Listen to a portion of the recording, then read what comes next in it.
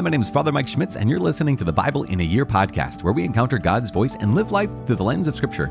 The Bible in a Year podcast is brought to you by Ascension. Using the Great Adventure Bible timeline, we'll read all the way from Genesis to Revelation, discovering how the story of salvation unfolds and how we fit into that story today. It is day 296. We're reading 1 Maccabees chapter 15, also Sirach chapters 36 and 37, as well as Proverbs chapter 23, verses 26 through 28. As always, the Bible translation I'm reading from is the Revised Standard Version, Second Catholic Edition. I'm using the Great Adventure Bible from Ascension. If you want to download your own Bible in a Year reading plan, you can visit ascensionpress.com/Bible in a Year. You can also subscribe to this podcast and receive daily episodes and daily updates, and automatically you will be enrolled in the I don't know what you're enrolled in. You get the updates on your podcast, wherever you listen to podcasts. As I said, it's day 296. We're reading 1 Maccabees chapter 15. We're almost at the end. We only have one more chapter after this. And then we go into 2 Maccabees, which is going to be, gosh, you guys, you're going to love it. I'm telling you right now. 1 Maccabees chapter 15, Sirach 36 and 37, as well as Proverbs 23, verses 26 through 28. The first book of Maccabees, chapter 15. Letter of Antiochus the Seventh. Antiochus, the son of Demetrius the king, sent a letter from the islands of the sea to Simon, the priest and ethnarch of the Jews, and to all the nation. Its contents were as follows. King Antiochus, to Simon the high priest and ethnarch, and to the nation of the Jews, greeting. Whereas certain pestilent men have gained control of the kingdom of our fathers, and I intend to lay claim to the kingdom, so that I may restore it as it formerly was, and have recruited a host of mercenary troops, and have equipped warships, and intend to make a landing in the country, so that I may proceed against those who have destroyed our country, and those who have devastated many cities in my kingdom. Now therefore, I confirm to you all the tax remissions that the kings before me have granted you, and release from all the other payments from which they have released you. I permit you to mint your own coinage as money for your country, and I grant freedom to Jerusalem and the sanctuary. All the weapons which you have prepared and the strongholds which you have built and now hold shall remain yours. Every debt you owe to the royal treasury and any such future debts shall be canceled for you from now on and for all time. When we gain control of our kingdom, we will bestow great honor upon you and your nation and the temple, so that your glory will become manifest in all the earth. In the 174th year, Antiochus set out and invaded the land of his fathers. All the troops rallied to him, so that there were few with Trypho. Antiochus pursued him, and he came in his flight to Dor, which is by the sea. For he knew that troubles had converged upon him, and his troops had deserted him. So Antiochus encamped against Dor, and with him were 120,000 warriors and 8,000 cavalry. He surrounded the city, and the ships joined battle from the sea. He pressed the city hard from land and sea, and permitted no one to leave or enter it. Rome supports the Jews. Then Numenius and his companions arrived from Rome with letters to the kings and countries, in which the following was written. Lucius, consul of the Romans, to King Ptolemy, greeting. The envoys of the Jews have come to us as our friends and allies to renew our ancient friendship and allegiance. They had been sent by Simon the high priest and by the people of the Jews, and have brought a gold shield weighing 1,000 minas. We therefore have decided to write to the kings and countries that they should not seek their harm or make war against them and their cities and their country, or make alliance with those who war against them. And it has seemed good to us to accept the shield from them. Therefore, if any pestilent men have fled to you from their country, hand them over to Simon the high priest, that he may punish them according to their law. The consul wrote the same thing to Demetrius the king, and to Attalus, and Ariathes, and Arsaces, and to all the countries, and to Sampsames, and to the Spartans, and to Delos, and to Mindos, and to Sicon, and to Caria, and to Samos, and to Pamphylia, and to Lycia, and to Helicarnassus, and to Rhodes, and to Phasaelis, and to Cos, and to Sidon, and to Aridus, and Gortyna, and Cnidus, and to Cyprus, and Cyrene. They also sent a copy of these things to Simon the high priest. Antiochus the Seventh threatens Simon. Antiochus the king besieged Dor anew, continually throwing his forces against it and making engines of war. And he shut Trypho up and kept him from going out or in. And Simon sent to Antiochus 2,000 picked men to fight for him, and silver and gold and much military equipment. But he refused to receive them, and he broke all the agreements he formerly had made with Simon, and became estranged from him. He sent him to Athenobius, one of his friends, to confer with him, saying, You hold control of Joppa and Gazarah, and the citadel in Jerusalem. They are cities of my kingdom. You have devastated their territory. You have done great damage in the land, and you have taken possession of many places in my kingdom. Now then, Hand over the cities which you have seized and the tribute money of the places which you have conquered outside the borders of Judea, or else give me for them 500 talents of silver, and for the destruction that you have caused and the tribute money of the cities 500 talents more. Otherwise we will come and conquer you." So Athenobius, the friend of the king, came to Jerusalem, and when he saw the splendor of Simon and the sideboard with its gold and silver plate and his great magnificence, he was amazed. He reported to him the words of the king, but Simon gave him this reply: "We have neither taken foreign land nor seized foreign property, but only the inheritance of our fathers, which at one time had been unjustly taken by our enemies. Now that we have taken opportunity, we are firmly holding the inheritance of our fathers. As for Joppa and Gazarah, which you demand, they were causing great damage among the people and to our land. For them we will give you 100 talents. Athenobius did not answer him a word, but returned in wrath to the king, and reported to him these words and the splendor of Simon and all that he had seen. And the king was greatly angered. Victory over Cendebeus. Now Trypho embarked on a ship and escaped to Orthosia. Then the king made Cendebeus commander-in-chief of the coastal country and gave him troops of infantry and cavalry. He commanded him to encamp against Judea and commanded him to build up Kedron and fortify its gates and to make war on the people. But the king pursued Trypho. So Cendebeus came to Jamnia and began to provoke the people and invade Judea and take the people captive and kill them. He built up Kedron and stationed there horsemen and troops so that they might go out and make raids along the highways of Judea as the king had ordered him. The Book of Sirach, chapter 36. A prayer for God's people. Wise sayings. Have mercy upon us, O Lord, the God of all, and look upon us, and show us the light of your mercy. Send fear of you upon the nations. Lift up your hand against foreign nations, and let them see your might. As in us you have been sanctified before them, so in them may you be magnified before us. And let them know you, as we have known, that there is no God but you, O Lord. Show signs anew, and work further wonders. Make your hand and your right arm glorious. Rouse your anger and pour out your wrath. Destroy the adversary and wipe out the enemy. Hasten the day and remember the appointed time, and let people recount your mighty deeds. Let him who survives be consumed in the fiery wrath, and may those who harm your people meet destruction. Crush the heads of the rulers of the enemy, who say, there is no one but ourselves. Gather all the tribes of Jacob and give them their inheritance as at the beginning.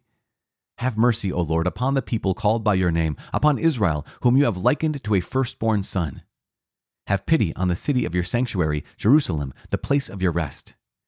Fill Zion with the celebration of your wondrous deeds and your temple with your glory.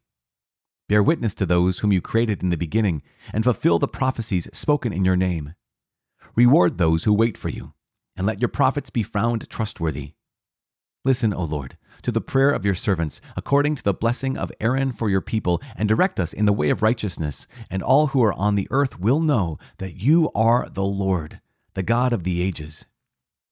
The stomach will take any food, yet one food is better than another.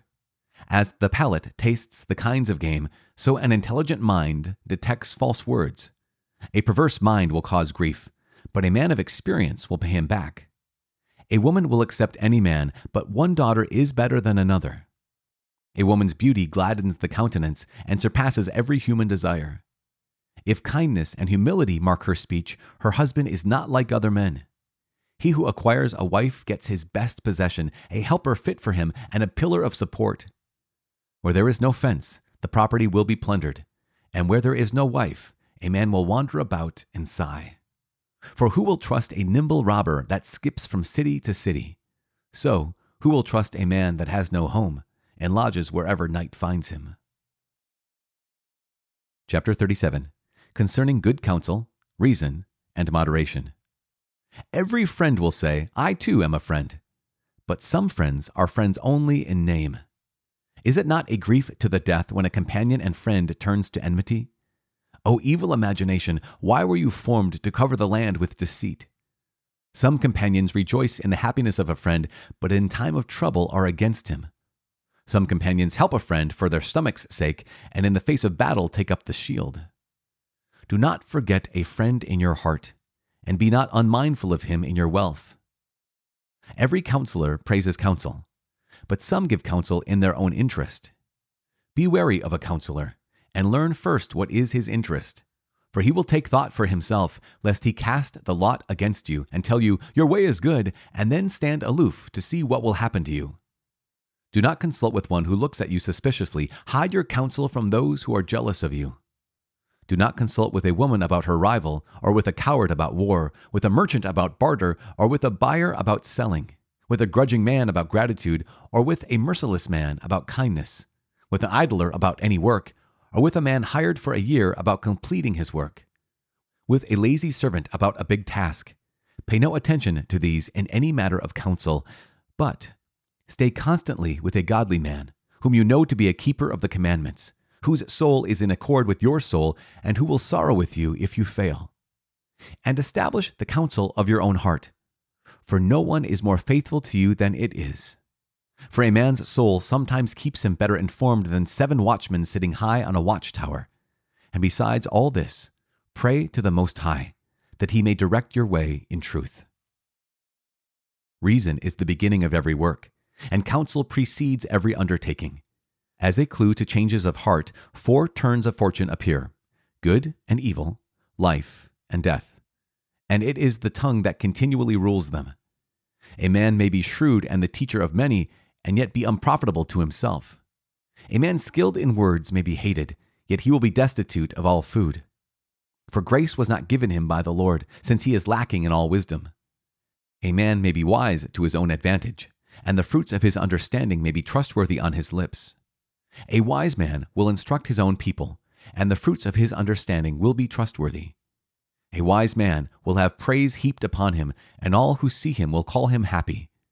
The life of a man is numbered by days, but the days of Israel are without number. He who is wise among his people will inherit confidence, and his name will live forever. My son, test your soul while you live. See what is bad for it, and do not give it that. For not everything is good for everyone, and not every person enjoys everything.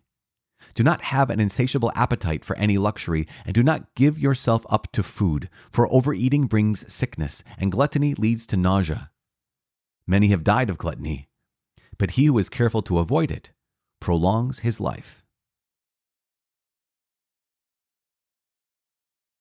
The book of Proverbs, chapter 23, verses 26 through 28. My son, give me your heart, and let your eyes observe my ways. For a harlot is a deep pit, an adventuress is a narrow well. She lies in wait like a robber, and increases the faithless among men. Father in heaven, we give you praise. Thank you so much once again for your word. Thank you for Jesus Christ, your Son of God, the Word made flesh that dwells among us, and has dwelt among us, and has sent us your Spirit. Help us to live by the Spirit. Help us to listen to your word, and help us to be formed by what we hear. Help us to live by what we hear. Help us to do your will in everything. Gosh, thank you, Father. In your name, in the name of Jesus, we pray. Amen. In the name of the Father, and of the Son, and of the Holy Spirit. Amen. So we're coming to a conclusion, essentially, of the first book of Maccabees, where, again, still battling. Here's Antiochus, here's Numenius, here's Lucius, here's Trypho, King Ptolemy, all these folks, as well as Simon, right? We had Judas and Jonathan, and now Simon. We're going to be introduced to John, who's Simon's son. But he's been a pretty good leader. This recognition, Judas was a great fighter, and Jonathan was a great fighter. And here's Simon, who knows how to lead. Yet there's all this drama. Simon's a great leader, but all this drama where people are fighting. In fact, not only this, you have Antiochus, who essentially says that, this is now my land. I want my land back, and give it to me at this price.